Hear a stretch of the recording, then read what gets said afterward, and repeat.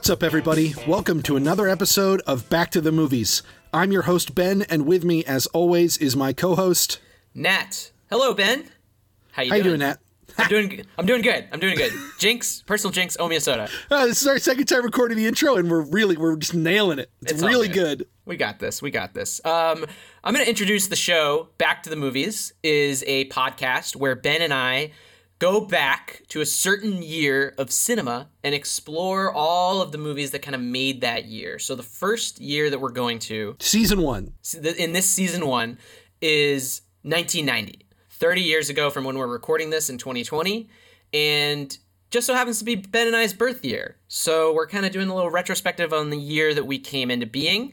And we've covered 8 movies so far. I believe this is our 9th. And the movie of this episode is called Miami Blues. Miami Blues.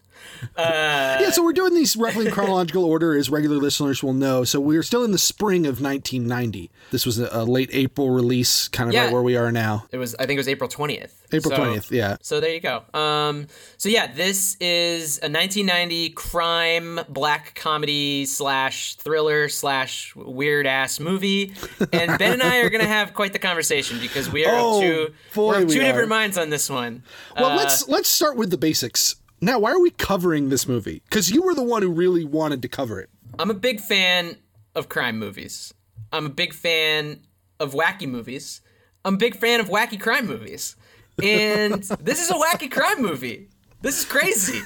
This shit is nuts. And you had heard something about it before, right? This is one that had kind of passed me by. In fact, when we did our Hunt for Red October episode, I casually mentioned Miami Blues as like a bad credit in Alec Baldwin's filmography. And you were quick to correct me and say, no, I actually think that movie's supposed to be pretty good. And shortly thereafter, we added it to our schedule. I guess talk to me a little bit about that. What did you heard about this movie before we saw it? I feel like I'm in an interrogation right now.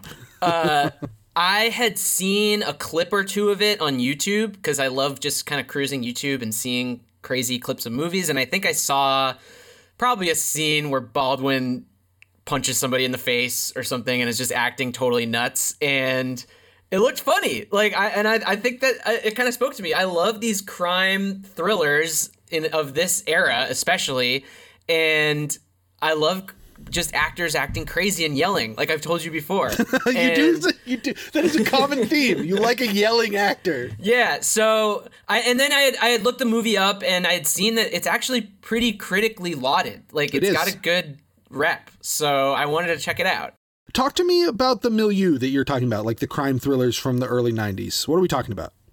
I'm talking about just these urban, kind of gritty, pastel-soaked crime dramas. You got Tarantino starting out, so you've got Reservoir Dogs, and then a few years after this, Pulp Fiction.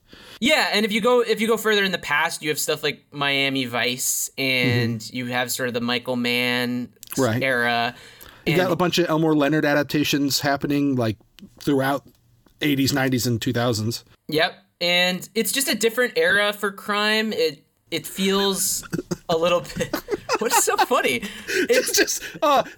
Crime was different back then. You have to understand. Wasn't all this cyber crime. You had to be a real criminal. You had to get on the streets. You had to buy a plastic Uzi at the grocery store. Oh God! What? So much vitriol for the movie. Okay, we'll get there.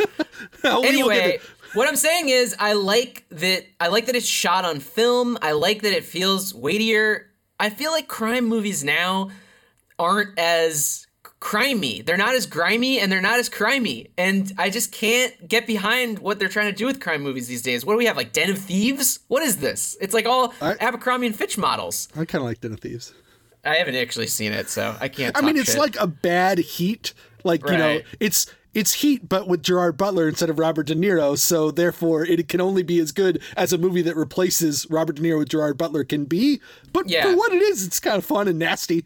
Here's the thing. I think a lot of crime content has moved to TV because you get way more time to tell a long, convoluted story about criminals. You can explore their inner psyches. Yeah. And you don't get as many of these crazy movies where just crazy shit happens for 2 hours, and it's a fun watch and it's stylish. So many of the shows that precipitated this modern golden age of TV were crime shows. Sopranos, The Wire, Breaking Bad. Yeah, and it's gotten out of hand, honestly. There's so many crime shows now. Now it's like Ozark and Narcos and Narcos Mexico, and it's just, there's so much crime TV, but it just doesn't hurt as good as crime movies, you know? Even this season of Westworld's about crime. So I just appreciate this era, and I just love the look, I love the feel, and I love that it's no holds barred. Yeah, so to bring it back in, you like this era, and you think that this film is a prime example of what you like about this era.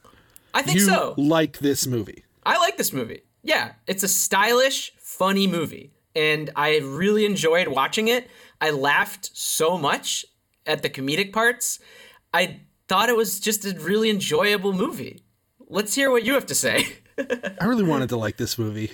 On paper, it sounded right up my alley. I'm a big fan of later films from this director, George Armitage. I like Baldwin. I like Fred Ward. I like Jennifer Jason Leigh. Like, there was a lot of stuff on paper that sounded pretty good. I watched the trailer and I liked the trailer. And then I sat down and I watched the movie. And the word that I would use for my emotional reaction to this film was nonplussed. Nonplussed. Bemused. Slightly annoyed and confused. Okay. This movie is full of obvious creative choices. And yet, to me, every single one of those choices failed to produce the desired result. It is a movie that should be funny, and yet I don't think I laughed more than once. Oh my God. I laughed so much watching this movie. That's insane. Why? Every joke in this movie fails to land. What jokes are we talking about? Because I just thought it wasn't even about the jokes. It was just, it wasn't jokes. Or the it wasn't behavioral stuff. Like, we'll get into it because it's the bulk of the argument I think we're going to have. But we should do our due diligence first. We should talk about the book report stuff about this movie, because that, to be honest, is the thing that I'm most excited to talk about. Okay.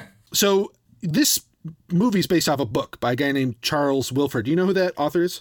No.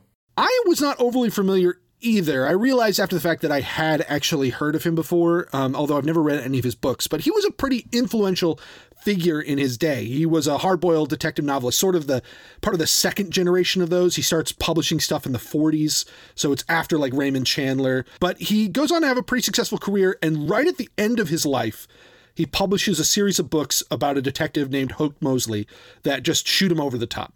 And that's where Miami Blues comes in. It's the first Hoke Mosley novel. It's published in 1984, which is only 4 years before Wilford dies. But he was a pretty influential figure.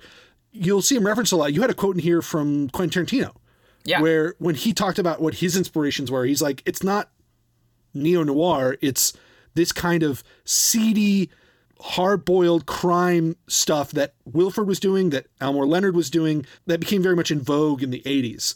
It wasn't so much mystery-based. It wasn't so much about like a corruption of a good soul by evil forces. It was just about how kind of nasty and messed up and also sad all these people were that were trapped in this world. Yeah, it's not necessarily glamorizing the crime, but it's also not demonizing it, right? Yeah, it just sort of is. It's just observing how gross but also spectacular it can be. So Wilford writes this book, Miami Blues, published in 1984, and it gets optioned pretty quickly by Bill Horberg and our old friend, Fred Ward. Freddie! He comes back from Tremors. Let's just quickly talk about Fred Ward. When we watched Tremors, you said you didn't have a big, he didn't hold a place in like your headcanon. No. What'd you think of him in this movie?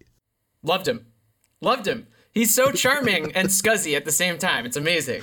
It's pretty incredible that this came out like 3 months after Tremors. Yeah, imagine that it's such a different performance than Tremors, but equally lovable to me. Yeah, they're both kind of lovable oddballs, sad sacks. Yeah.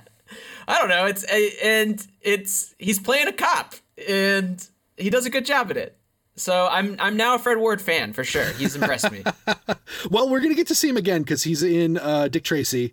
Oh, so yeah. He'll be around. I mean, yeah. This was his golden age, and I mentioned it on the Tremors episode that like he was just a working actor. He was in a ton of stuff. He was great. He worked with great directors. He worked with unheard of directors. He wasn't afraid to commit to a project, as in this case where he's the one who puts up the money for the book. And Ward brings it to Jonathan Demme. And I think I'm going to mentioned Demme a lot in this episode. Jonathan Demme obviously is like a tremendous American director. Someone I think who was sort of overlooked in his time, but thanks to his disciples, people like Paul Thomas Anderson, who have, then spent their careers expounding his virtues, he's now remembered as, I think, a great director of his generation. Yeah. He's important in this movie for two reasons. Even though he doesn't end up directing it, he does produce it. And he's the one who sends it over to George Armitage, who's the guy who ultimately writes and directs it.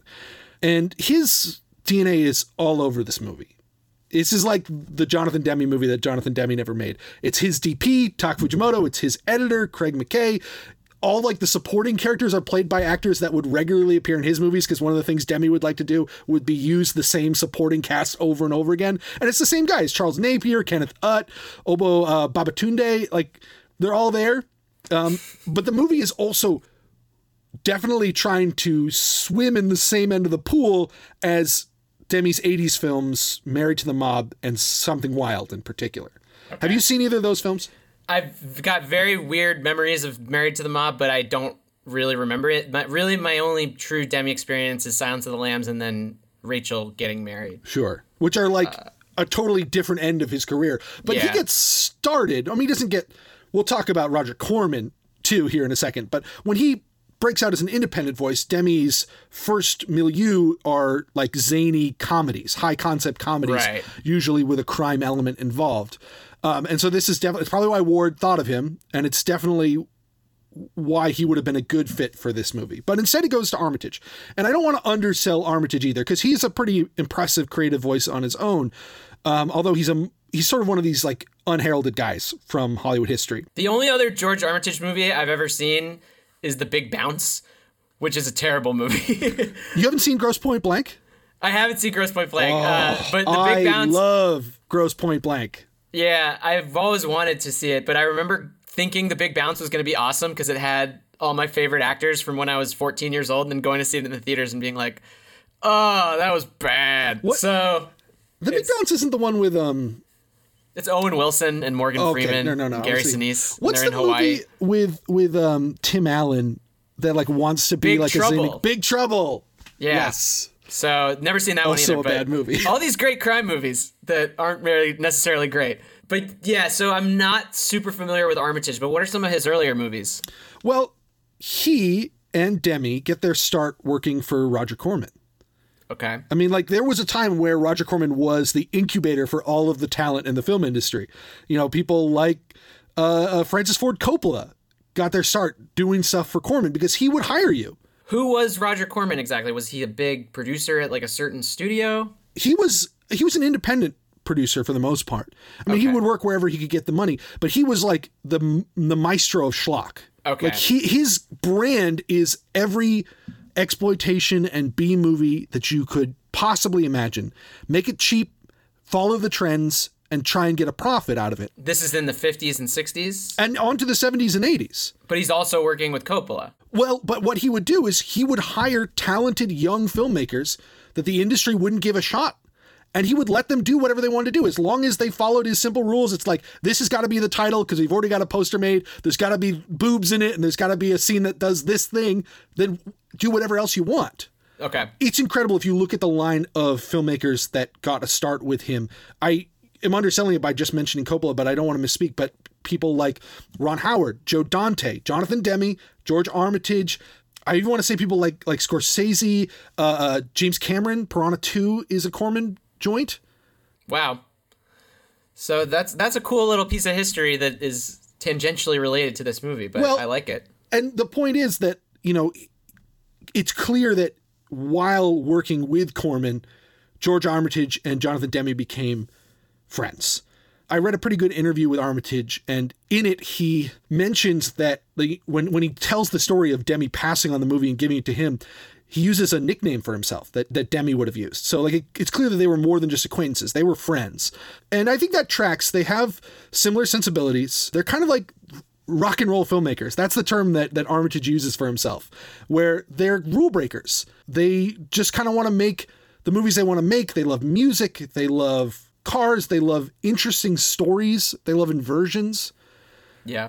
And so he makes a couple of movies that have been as far as I know, like found audiences, although I haven't seen either of them. Vigilante Force and Hot Rod are the two big ones that I see mentioned a lot. And that is not the Andy Samberg Hot Rod. Not the Andy Samberg Hot Rod. It's like a car racing Hot Rod, American Graffiti style kind of movie. From like the 70s. Mm-hmm. And he doesn't make a lot of movies. He takes big breaks in between. He does a lot of writing too, but that is the filmography that leads him to this spot where he makes this movie.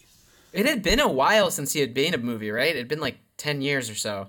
The Demi comparison is going to be interesting for a number of reasons, but I think one of them, at least, is not particularly flattering, which is that one of the things that really sets Demi apart is his empathy as a filmmaker, that he's someone who really wants to tell stories about all kinds of people from all kinds of perspectives.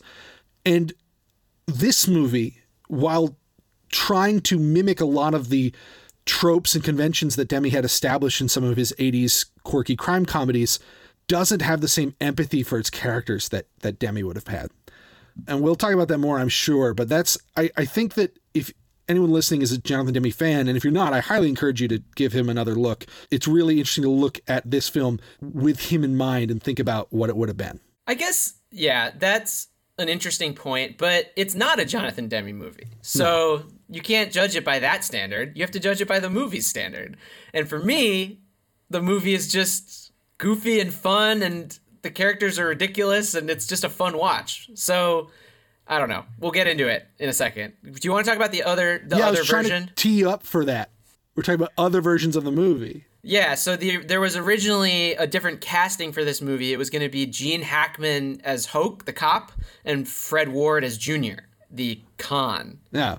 I just think that's really interesting. I mean, I could see why Hackman would have wanted to play Hoke Mosley, because he's kind of a, he's sort of like Clint Eastwood in Unforgiven. When you look at like Gene Hackman's early career, particularly things like The French Connection, where he's playing these badass cops who like don't follow the rules. And Hoke's kind of like the loser version of that. He's so ridiculous. So it would have been really fun to see Gene Hackman do that. And it's not like Hackman was opposed to, deconstructing his own persona. I mean, look at like Enemy of the State, which is specifically meant to be like a callback to his role in The Conversation. Yeah. I'm kind of glad I got Fred Ward in this, though, because then Fred Ward would have played Junior, which maybe would have been cool, but I liked him as Hoke. I don't know. I thought he brought a certain charm to the role that maybe Gene Hackman wouldn't have, or maybe it would have been more about Gene Hackman than Fred Ward. I don't know. The characters are really different. It's just sort of interesting that Ward felt that he could flip like that. Yeah, that's true. He just was like, oh, I'll jump into this other role. Why not? I mean, it's clear that he was, he's the one who optioned the book. He did it because he wanted to be in the movie. Yeah. So, candidly, I think that both Ward and Baldwin are bad in this movie. I think neither of their performances are particularly good. And I really would be interested to see what Ward would do with Junior, because one thing Ward does quite a bit is again, he's a very empathetic actor. His characters tend to have a lot of like softness to them. And it would have been interesting to see that in Junior instead of Baldwin, who to me in this movie, he feels like a robot man who's been programmed to be crazy. It doesn't feel like it's coming from somewhere inside him. It feels like he's like, what is the craziest thing I can do right now? Do it. That's the point, though. That's why you're watching the movie, man. That's what's so great about it. See, that's the difference between you and me, is that's what's so great about this movie. We don't need empathy here. It's just about what crazy shit is going to happen next, but in the most stylish way possible. It's not just exploitation. It's doing it with the sort of veneer of, oh, this is a crime movie. All right. But crazy shit happens. Talk to me about style, because I think I agree with you that this movie is stylish. Well, it's a whole set of things. It's the way that the actors look. It's the way that they're dressed. It's the way that the picture looks. Clearly, this movie is always drawing attention to itself. The colors are popping. Colors are great. Using Miami as a color palette just as much as it is a setting. And it's building a world very subtly, but also over the top, where a world where people are being mugged left and right, and people are driving trucks through glass windows, and there's a betting shop on every corner that's being run by a fucking Miami Vice cop. It's this ridiculous heightened reality, and if you buy into it, the movie is just super fun to watch. I have to be honest, the closest analogy I could think of in terms of like another movie or work of art is like, it's like a Grand Theft Auto movie. It's just like, let's see what crazy shit can happen in this movie, but let's keep the veneer of this is a serious movie. You know what? The only way Alec Baldwin's character makes sense in this movie is if he's the player character in a Grand Theft Auto. Exactly. And that's what makes it so much fun to watch. It's just ridiculous, and because he's not only homicidal and sociopathic and psychotic, but he's also weirdly detached from everything that he is doing and is happening to him. Right. And I think the major difference between you and me is that I love watching this because it's just so stupid and fun. Here's what I want to say while we're on the subject of style. I think this movie is really well shot. Yeah, it's beautiful. I mean, Tak Fujimoto is an incredible cinematographer, and he has such an expressive camera. Think about like the close-ups in Silence of the Lambs. He wasn't afraid to get really creative with the way he used his camera, and this movie is no different. The camera does a lot of handheld stuff, it does a lot of low angles, does a lot of wide angles, does a lot of really interesting stuff that all worked for me. I thought the movie looked pretty great. Yeah, it looks amazing, and also just the styles of clothing and colors of clothing, and even the locations that they find. Pants. That restaurant where they eat brunch, it's like on an island in the middle of a where they fountain. have one bite of brunch that was ready immediately after they ordered it? What, are you the guy that watches Casablanca and is like, oh, they took one sip of the martini? Who gives a shit? You're right. I don't some of my stuff here is a little nitpicky, and it really shouldn't be, because I think this movie has fundamental problems that are much more serious than the nitpicky ones. Although it does sort of highlight one of the issues with the movie, which is that it doesn't make sense. So we have this restaurant scene, right? We have these two characters, a prostitute and a criminal, who are getting together for a second date after they had a really, really weird first interaction. Like hyper weird, where the criminal tried to sell the prostitute a dress. Yeah. And it's just so silly. Everything's kind of uncomfortable. They're at like a really tacky restaurant where all the waiters are dressed when she gives him the shirt that says... All the waiters are dressed like gondoliers from Venice, and there's synchronized swimming going on in a nearby pool, and he gets her a mug that has her name on it, and she gets him a shirt that says, what does it say? Something about the party? I like to party naked. Yeah, I don't remember. It's so funny, though. Everything you're saying right now just makes me laugh. And all this is happening under the pretense that I guess they're going to this restaurant, and like dates where they decide to meet, and the scene then progresses to them ordering something, it being delivered, and then Alec Baldwin eating one bite and not liking it and being rude about it. And then they leave. Yeah. And it's fine. Like, there's some funny stuff there. Don't get me wrong. Like, the shirt is kind of funny. And I really like Jennifer Jason Leigh. I really do. We're going to talk about that more. But I think she's really good in this movie.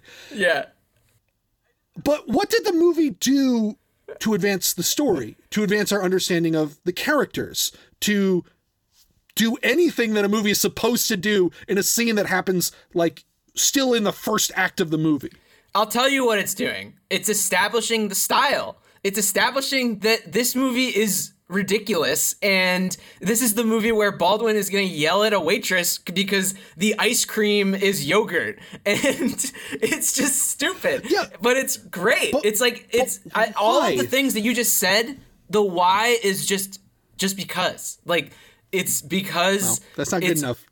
It is good enough. It made me laugh, and it made me just react in a funny way, and it's showing that Baldwin's an asshole and that Jennifer Jason Leigh is stupid, and that's what it is. And it's doing it in the most stylish way possible.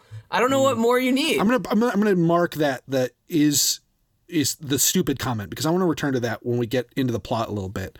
Okay. Let's get into the plot. Yeah. The movie starts with Norman Greenbaum's Spirit in the Sky. Great song. Nice long title sequence. Great song. Little overplayed at this point. But in this movie, it works.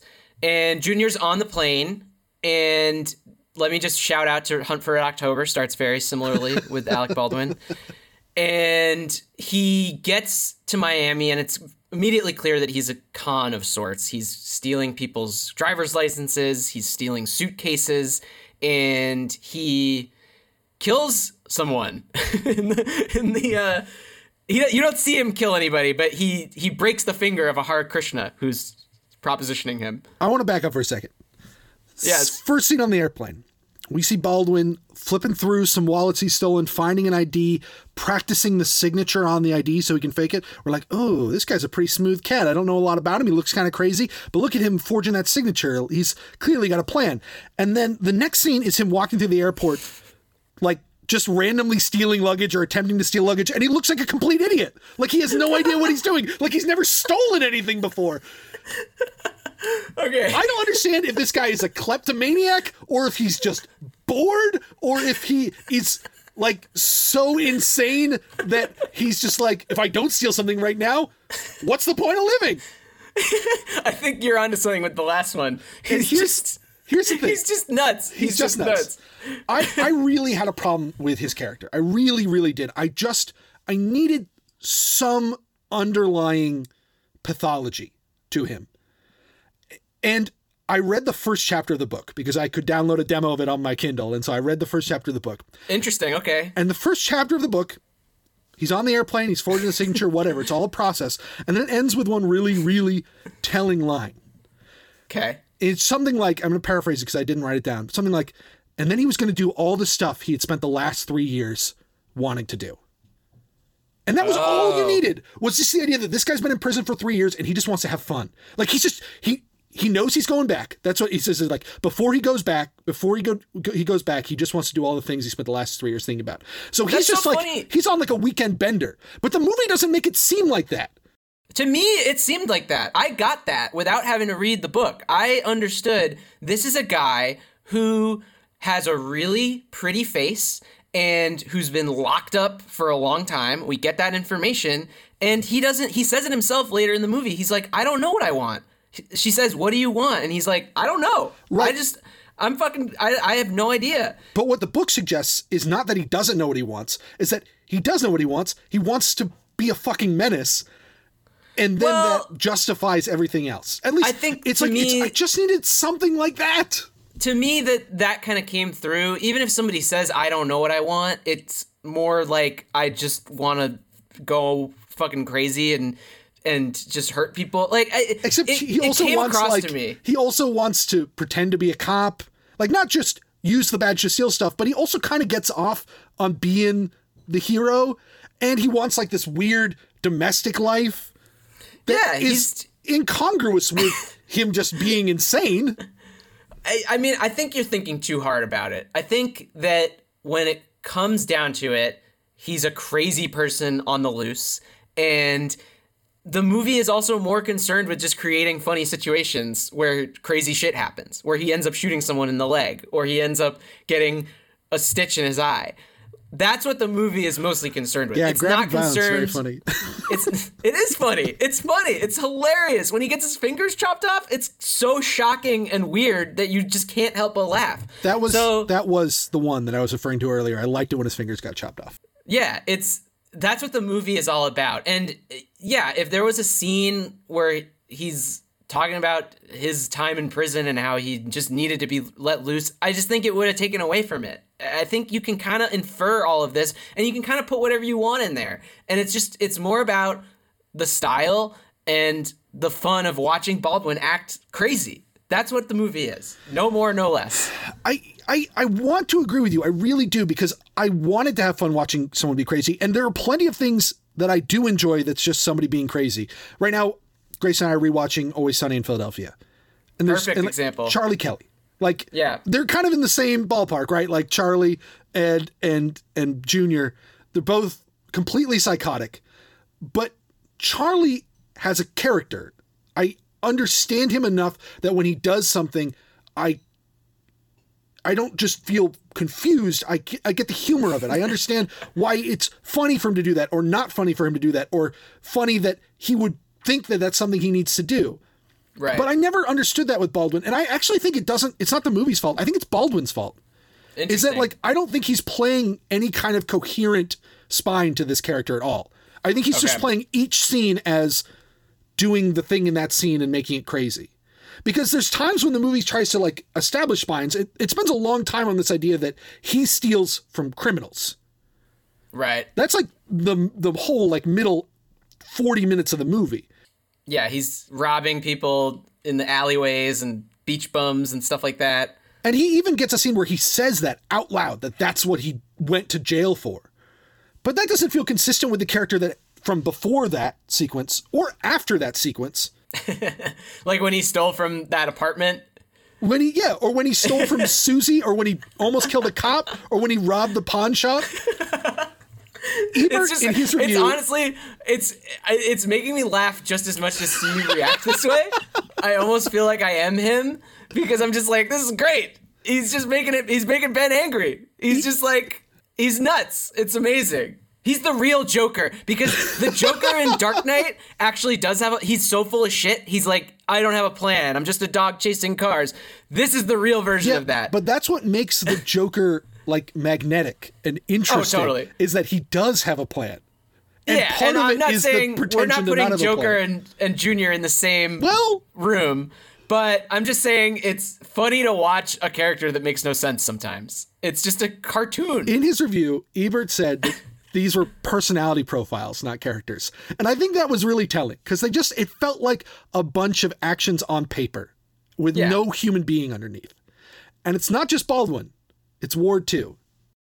Oh, see, I don't know. Yeah, I mean, I kind of agree with that, but I don't mind it. I don't mind it if the movie is making up for it in humor and style. And I know it didn't quite get the humor.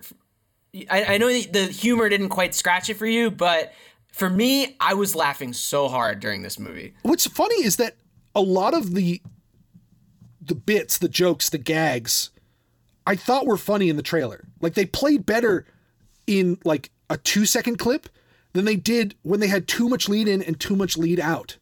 What gags are you referring to? Because I don't even think of this movie with gags. I just think of it as these ridiculous lines. Like when he's walking into the house and the realtor is like, almost antique, like just like stupid lines like that just made me laugh. I mean, it was stuff like the stopping the purse snatcher and saying, "Go get him, I'm a cop," and then running in the opposite direction. So like, that's a gag. It's like a joke. That's a gag, and that's actually one of the ones that works better because it's so tight and narrow. Right. We should get back on the plot. Yeah. Yeah, we're going in circles. The next thing we get to talk about is Jennifer Jason Leigh, who I did really like in this movie. Yeah, so Junior checks into a hotel, and he immediately has a call girl sent to his room, and it's Jennifer Jason Leigh. She looks so young in this movie. She does, and I was surprised because she was in Fast Times in 1981. Right. And she was already an adult at that point, playing a kid. Her first credit is in 1976. She was 9 years old then, but like, she'd been acting for a long time before this. Yeah. It's crazy. And she says like, oh, you look like you're 15. And she kind of does look like she's 15. It's crazy. But she's great. And I've always been a huge fan of Fast Times. And I think her performance in that is really underrated. She's amazing. And I love Jennifer Jason Leigh. For me, it's Hudsucker Proxy. Also great. Like a secret love of mine of the Coens, like one of the ones I hold up pretty high. And totally different character. Like, other side of the galaxy different from this character. Yeah, it's true. So that just speaks to her acting ability. She had a pretty big year in 1990. She had this, and she had another movie called Last Exit to Brooklyn, which was actually released in 1989, but late 1989. She plays prostitutes in both, and she won a bunch of critics awards sort of for both performances. It led Entertainment Weekly dubbing her the Meryl Streep of bimbos, which I think is just a great title. Wouldn't fly in 2020. No, it would not. No, it would not. But she's amazing. And what do you think of her in this movie? So we are told by the characters of the movie that she is stupid. And she doesn't act particularly bright. But I think what Jennifer Jason Leigh brings to it is this really interesting sense of sort of like willful naivete. Like, she has a peripheral awareness of how messed up her life is. But because it's her life and she doesn't have a choice, she sort of chooses to ignore it.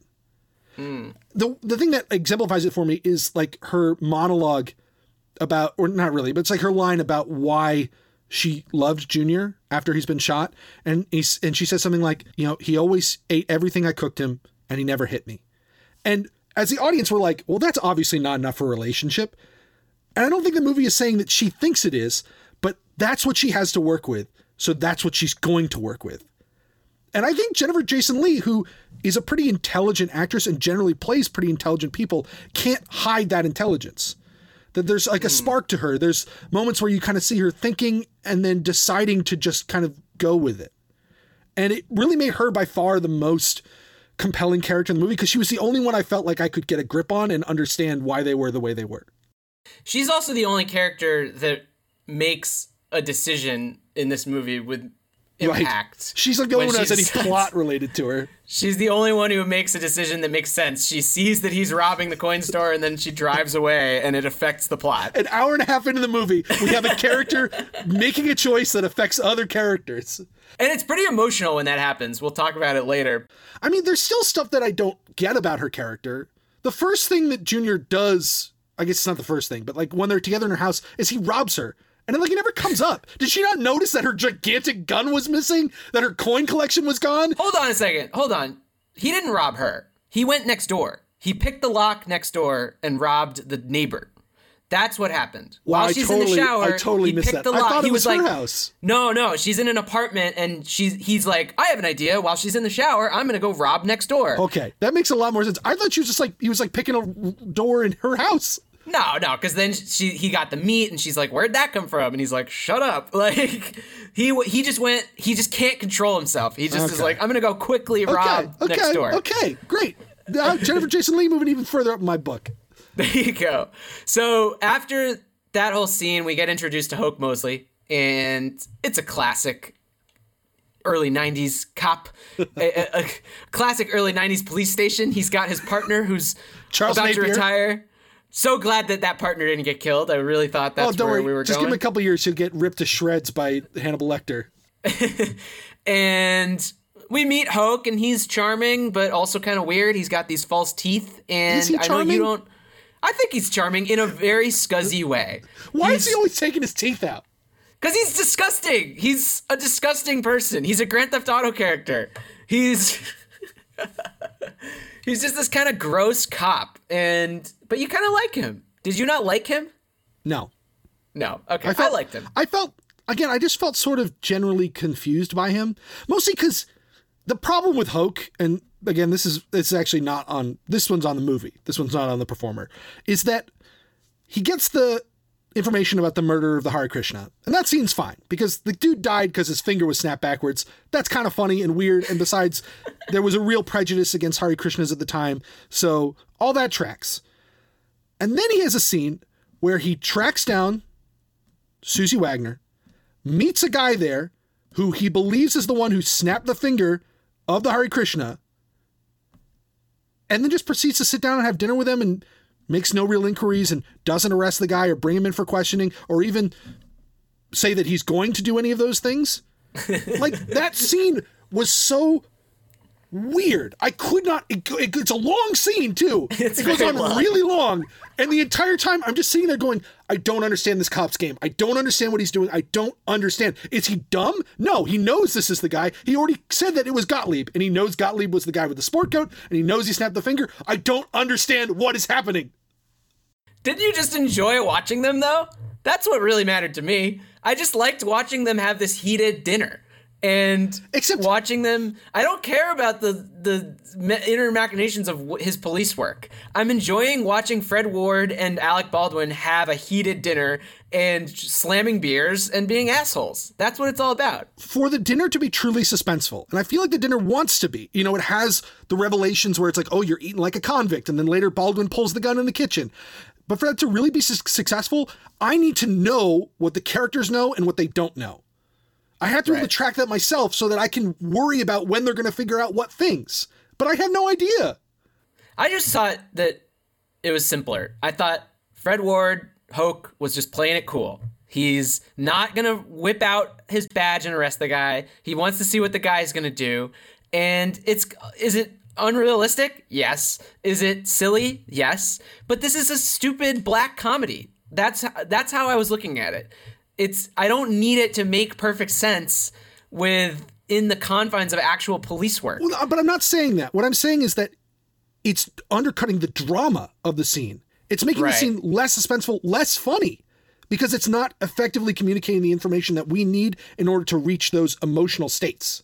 Yeah. I'm not going to go and say that this is the most tense scene or the funniest scene ever.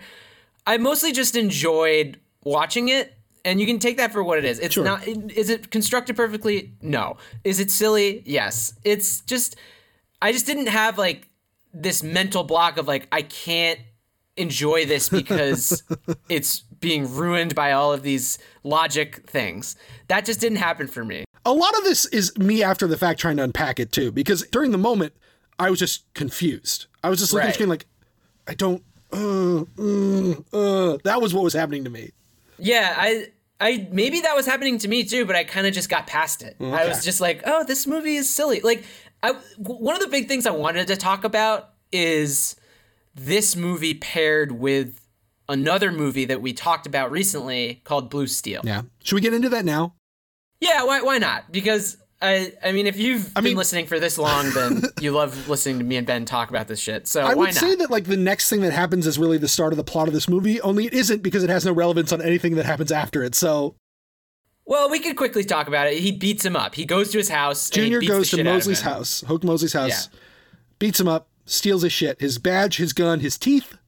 Yep. I like your total humiliation. Because I was like, why did he take the teeth? He doesn't take any other trophies in the movie. Because fuck him, that's why. I'm guess. taking the teeth. Yeah, Even that's though, why. like, he was pretty darn polite and kind in the dinner scene when he came into his house, he made his woman cook him a meal. He was a total asshole. He fronted, and Baldwin has no filter, and he goes and kicks the shit out of him. He's in the presence of a suspected manslaughterer, and he chooses to just be polite and civil and let him go and make no arrests or any kind of serious inquiries. Yeah, because then we get the next scene. It's great. It's just, listen, let's talk about this in Blue Steel. I am more into this movie because I think here's the two things that they have in common. They're both crime movies from 1990. They both have impeccable style. Yes. Very different styles, but impeccable. And impeccable cinematography. Blue Steel, I felt, took itself to a dream-like scape. It's on the dream end of things, whereas this is on the comedy end of things. And this is just, you're kind of noticing funny character quirks, and those are the kind of movies that I respond to. Some of my favorite movies are like Fargo and Boogie Nights and Snatch. These kind of crime thrillers where... all of them. Yeah, great movies. And crime thrillers where it's more about just watching the characters and what crazy shit is going to happen with them and how are they going to react to it? What are the actors going to do with it?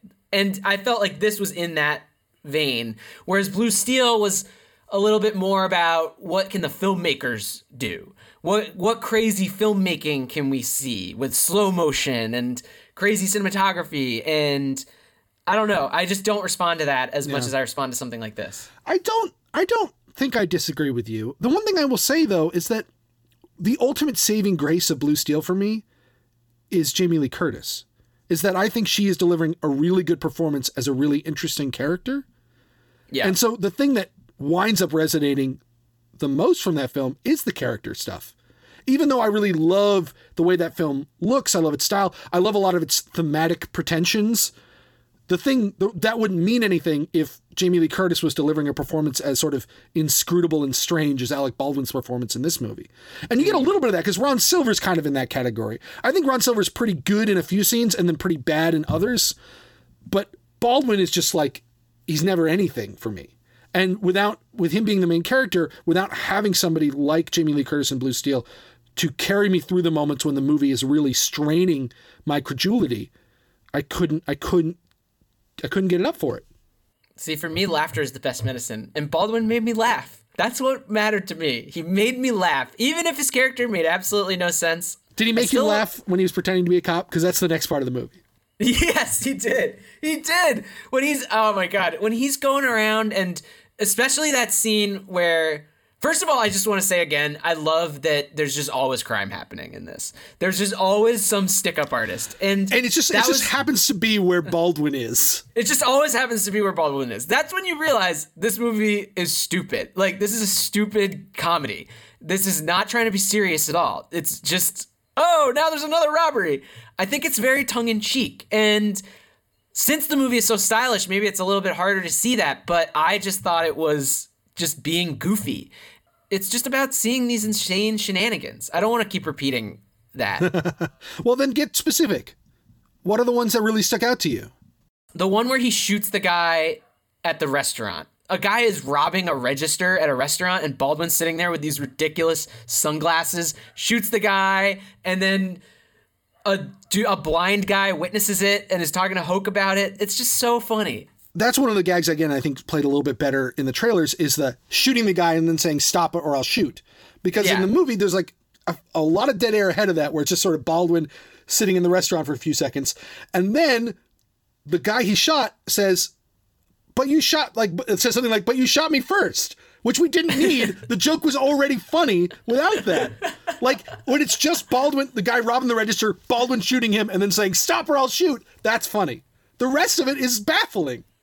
I like baffling. So you had some stuff in here about how, like, I was, again, nonplussed at just the persistence of crime in Miami. But you actually brought up a pretty good bit of research here. Yeah, Miami was a famous crime hotspot at the time. It was the focal point for the drug trade, the cocaine trade specifically.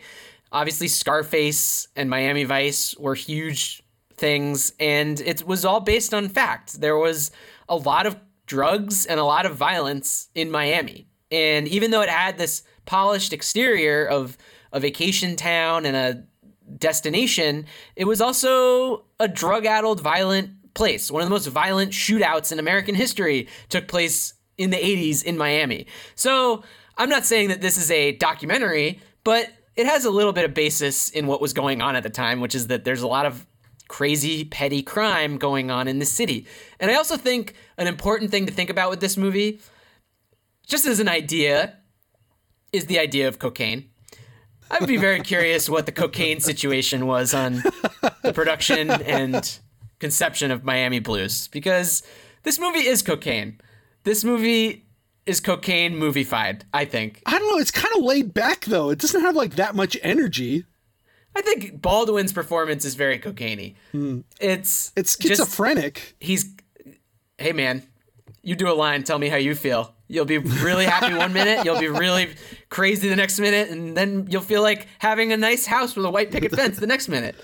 Hey, speaking of cocaine and Miami Vice, who do we get in this next scene? We get Paul Gleason, the principal himself of the Breakfast Club. Great cameo. Die Hard. What's the name of his character in Die Hard? He's like the lieutenant. Chief of police or whatever. Yeah, deputy chief. He's amazing. Yeah. Is this scene one camera angle, just from the bed, basically? No, he cuts back and forth a couple of times, for sure. But he walks in, Paul Gleason, who, like, normally plays, like, squares, like the squarest of squares who are so square that they are the antagonists of the movies that they are in. He walks in dressed like Crockett from Miami Vice, and he's like this dirty cop that, for some reason, Alec Baldwin has put on the trail of Mosley because he wanted to fuck with Mosley. He wanted to fuck with Mosley. Or did he want to pay Mosley back for the stuff that he sold? No. He's going around with Mosley's badge, fucking him over around town. He's like, tell this cop that Mosley took the money. So now Mosley's going to get bitched out by him. So, but here's where I was at in this movie. Because this is the part of the movie where it seems like he actually kind of wants to do good in his own weird way, I thought he did it to, like, put the dirty cop in Mosley's radar. No. He just wanted to fuck with him. I guess. Yeah, he's having a great time fucking with Mosley. Gleason's pretty good in this scene. He is. And he's basically just playing the principal from the Breakfast Club, but now he's Miami Vice. But yeah, like the Miami Vice version, he's kind of sleazy and, like, isn't square. It's like he's got, like, a chain around his neck and his hair is greased back. That is the whitest coat I've ever seen. It was so white. Unbelievably white. I love that scene. And I just love how pathetic Mosley is at this moment. He's got his neck brace on. You think he's already been the lowest of the low, but there's more humiliation and this to come. Is actually, like, really where he re-enters the movie, because he's, like, beaten into unconsciousness and he's gone for, like, 30 minutes. You see, one of the things I wanted to try and figure out, one of the reasons I looked at the book, is when you read the jacket description of the book, it almost sounds like the book starts with Mosley getting beaten. Like, it's like he Okay. wakes up and is like, who did this to me? That's the book. That's the mystery. That's the arc that you have to try and solve. I didn't get far enough in my reading to figure out if that's true, because obviously the book starts exactly where the movie does, with Junior on the airplane. But I think it might frame itself a little bit more from Mosley's perspective. Yeah. It is a little weird that it's not from his perspective, but I sort of enjoyed that because I just was enjoying watching Baldwin's shenanigans more and more and more. And Mosley's whole story is pretty simple. He gets beaten up. He knows who did it. Knows who did it, and he tracks him down and kills him. That's all we're doing here. So after that, there's the scene at the grocery store. This is how we end the montage of Baldwin the cop. He walks into the store. A robbery immediately takes place, as is what always happens in this movie. Yep. And at this point, I'm loving that. I'm just loving that we can rely on there always being a mugger. And he grabs a little jar of spaghetti sauce and threatens the robber as though he's holding a gun. Now, let me tell you something. I loved this scene because it was just so weird and it was so random. I'm not a huge fan of like, oh, it's random. But in this case, the movie's already proven that it's on crack, and we might as well just go crazy with it. Have him hold a can of spaghetti sauce at a robber, and then have the robber drive through the plate glass window. It's spectacle, it's funny, and I loved the line at the end where he's like, "Where's the whipping cream?" I thought it was great. So I like those two things that you mentioned. I like him threatening with the spaghetti sauce. It's surprising and funny. It's a great image. And it also kind of fits with this sort of air of invincibility that Junior has built up. And I like the guy driving through the plate glass window because, again, it's surprising and unexpected. I wasn't thinking the scene was going to go that way. But the scene exemplifies, again, a problem that I have with not understanding who Baldwin is. I don't understand why he kills some of the criminals that he interacts with and lets others go. Because when he tells this guy that if he just leaves, he'll let him go, I believe him. Baldwin's playing it like he's sincere. But I don't see any reason why this guy's any different than the racketeer that he just shot 2 scenes earlier. I don't understand why. And the movie doesn't really explain it. And even the whipping cream line, which I do think is funny, is a pretty good example of the kind of amateurish filmmaking that's happening here, because that joke would land as a punchline if we knew that was why he was in the grocery store in the first place.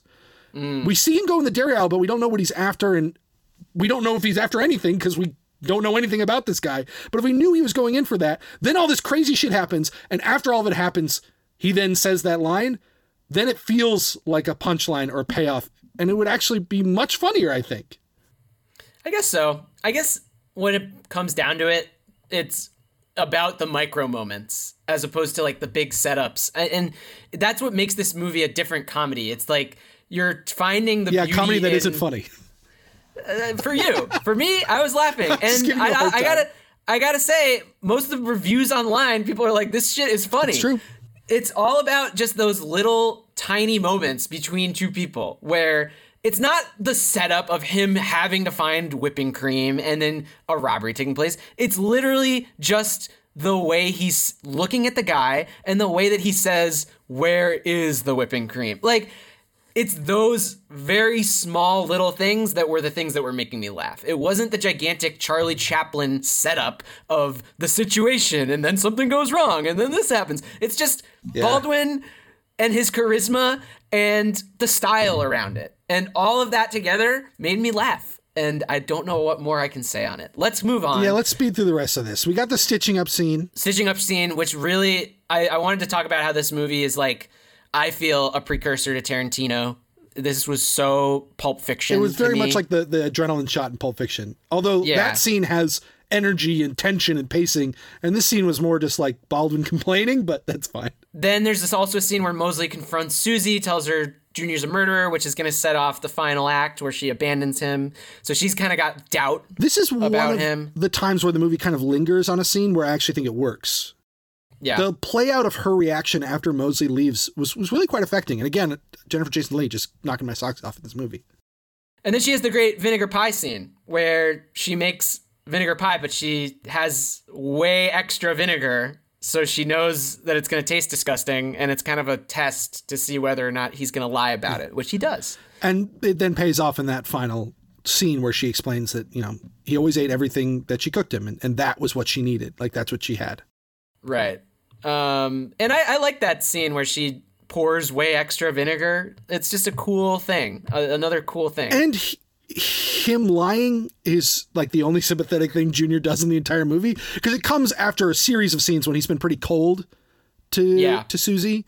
And so it's kind of a nice cap to those to say, no, but he really does care for her in his own way. And this is how he can express it. Even though prior to this, I didn't necessarily feel like I knew that he cared for her. The next day, he's got to go on a bunch of errands. He needs her to drive him. He's acting like he's on cocaine. I think he is.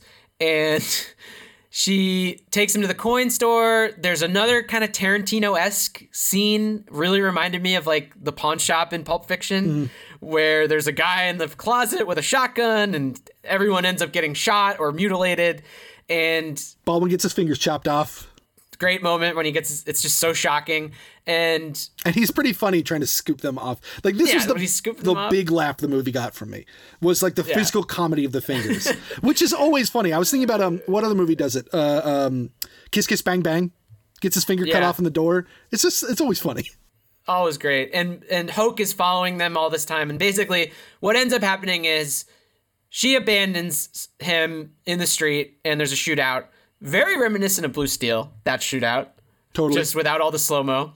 And they end up back at the house, and there's a standoff, and he dies. And his death is ridiculous. He has, like, a last word, and he's kind of, like, tilts his head, and it's just so balls to the wall. And then he falls on the table, so we just get, like, a great shot of his butt in some plaid pants. Oh, and those pants. Those goddamn pants are so great. I don't even think you really see them until this scene. You really somehow. Don't.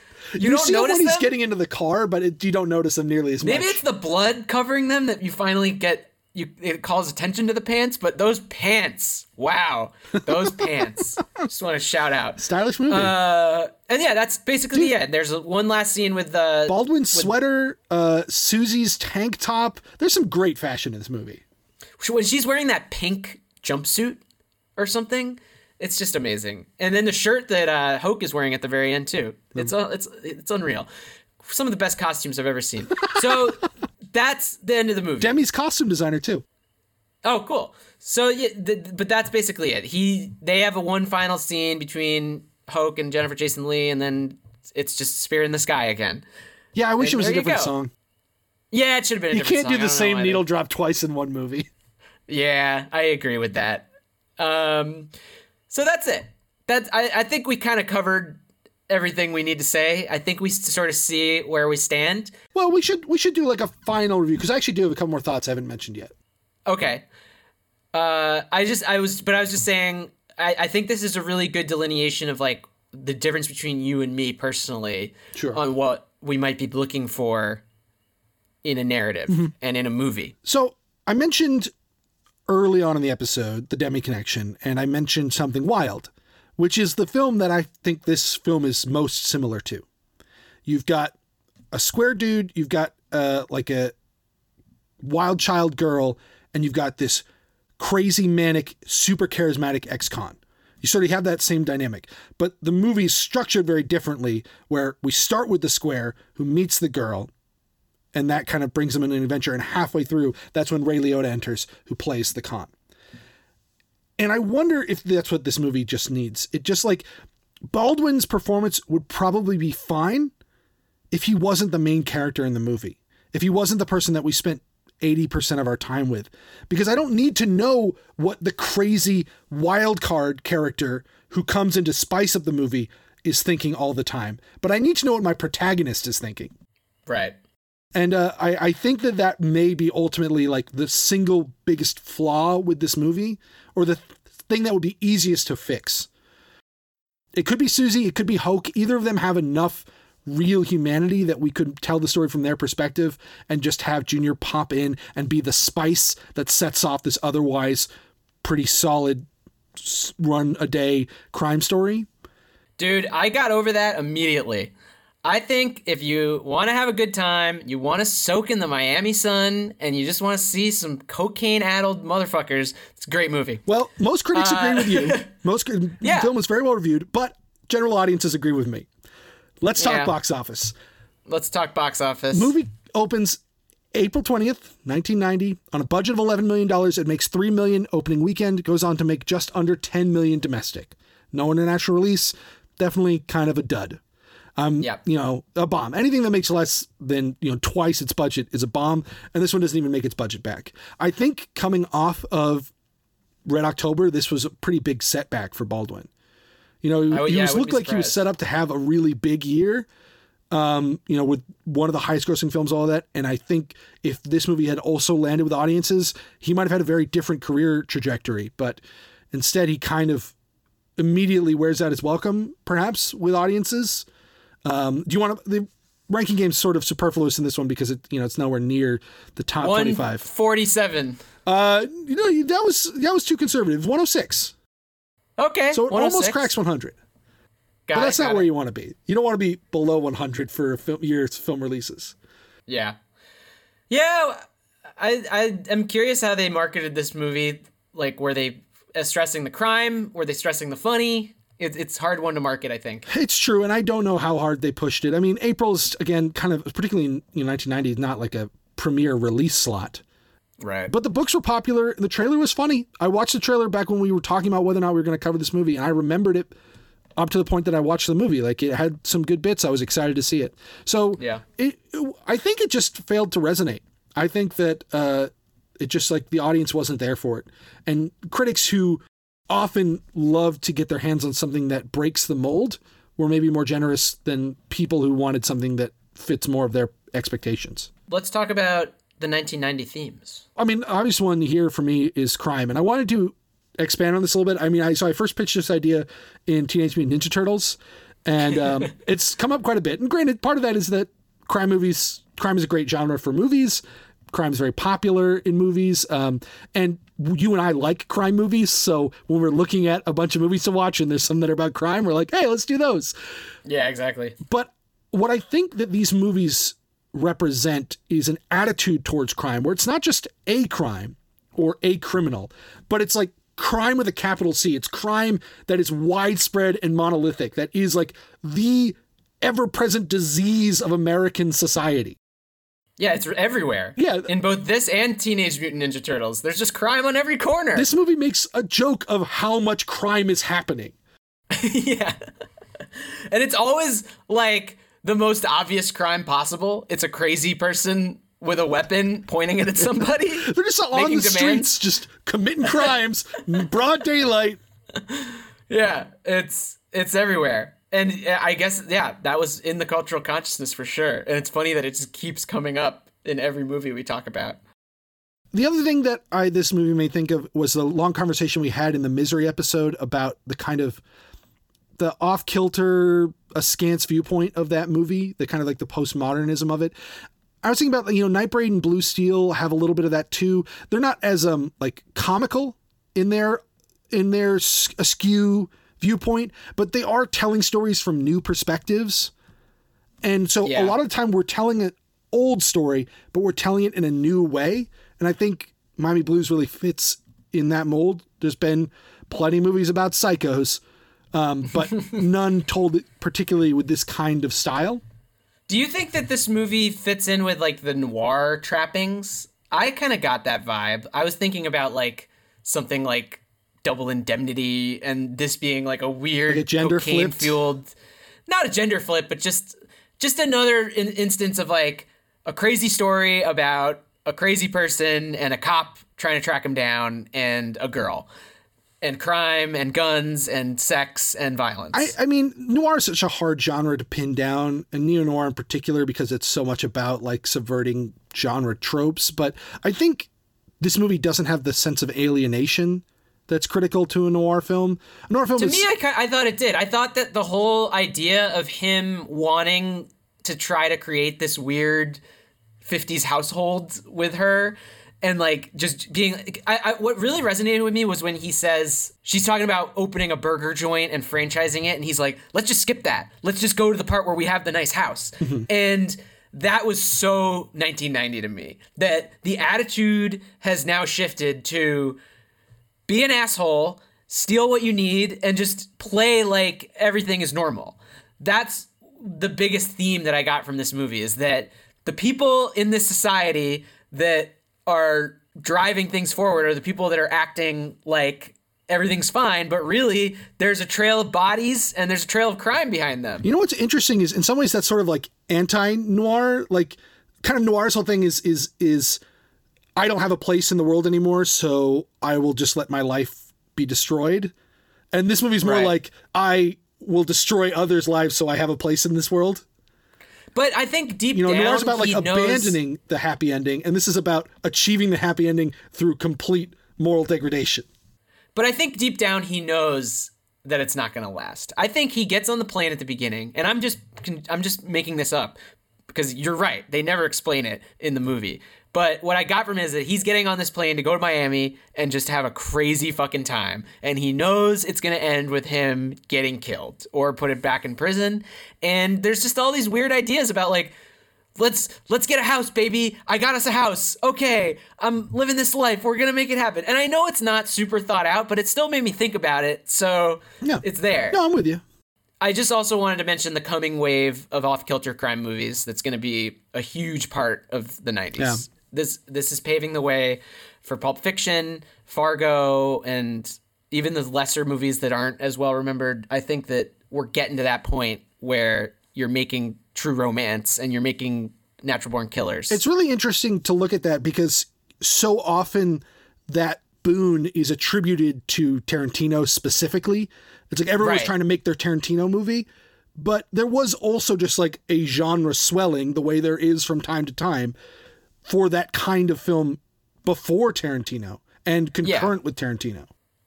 And Tarantino just does it most memorably. Yeah, so and probably best. Probably best, yeah. Anyway, that's Miami Blues. I think we had a very, very lively discussion, and we'll just have to agree to disagree. I recommend it.